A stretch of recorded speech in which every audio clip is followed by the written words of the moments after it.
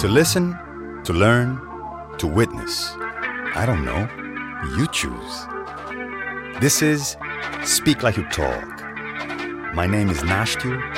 This podcast is a David Emaoui recipe. Enjoy.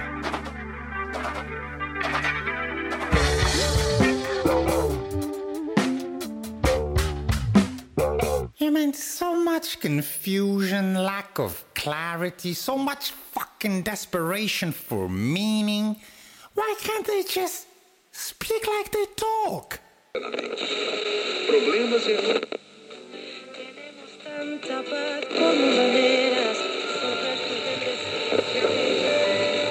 Recurring, but I do have a recurring dream of being sort of in water somehow, like it's not stranded, because I don't think at least in my memory, I don't recall having this feeling of feeling stranded, but feeling almost like the most free, perhaps. Okay.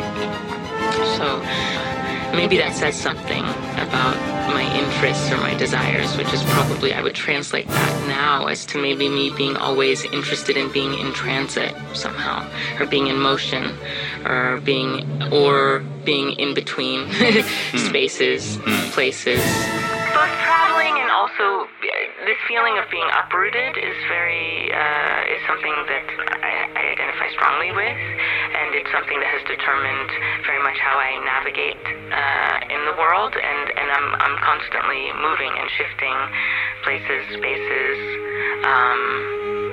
and I've never had one clear, concrete goal. I'm someone that deals more with what's around me and what the potential that I see in transition or in transit is something that feels close to me, and I think probably does link to certain aspirations I do have to keep moving, in both contextually, geographically, mentally, and then in terms of having like obstructions to that. Well, now I'm working a lot, so the work schedule sort of limits that freedom of movement, but in the past it was like financial concerns, being able to survive.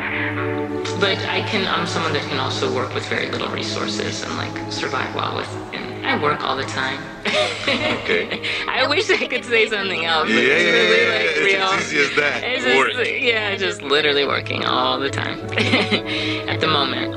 Yeah. And I mean, it's not at all that. I have the fortune of sharing my work at the moment quite a bit, and that's what's giving me financial stability now, is my work, yeah. Some confusion in some ways. Like, for me, I'm really invested in this idea of having a sort of porous relationship to being and to living, and also to an artistic practice, which for me I cannot separate the two, which is to say that what I'm experiencing in my everyday enters into the room, is very much invited into the room when I'm making a work. For me, I don't like to abstract things too far away from what I can actually perceive and recall, I don't know, just always engaging in some way with this sort of creative process. And yeah, so I mean, the earliest thing I made, I just made it in my living room. I just, I didn't have any money, and I had a kind of vision or a sort of image, or also kind of inspired by a piece of music, and I was like, well, okay, what do I have access to? And it was like, okay, I just have actually, when I say my living room, it's actually like my bedroom. It's like it's like my little studio. Yeah, okay. My studio, and then you just create there. With performance and dance was a way for me to have another sort of sociability, like another access to a different kind of sociality that I was like very interested in, and dance of all art forms, I think, is the most generous in that way. It's like extremely social. I hear you.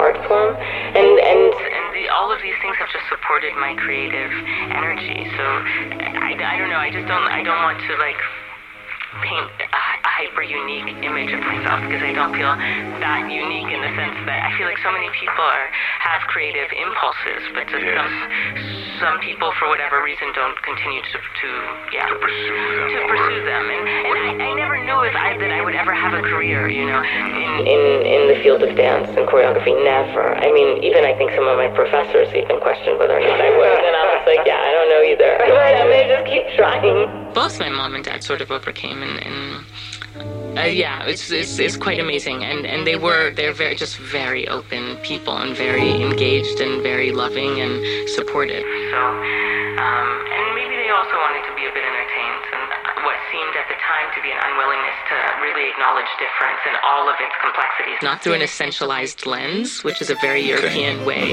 of relating to difference. They like essentialize the other, or they use the other as a way to redefine their own difference, which is like, that is tremendously violent. So I had to then go to Los Angeles. I was curious about Los Angeles. I had friends, artists that were working there, very interesting, and they had suggested a space called Human Resources, which is it's a nonprofit space in downtown Los Angeles that's unfortunately closing down now because of gentrification. So they lost the building. It's like really sad. It's very typical Los Angeles, and that support that now.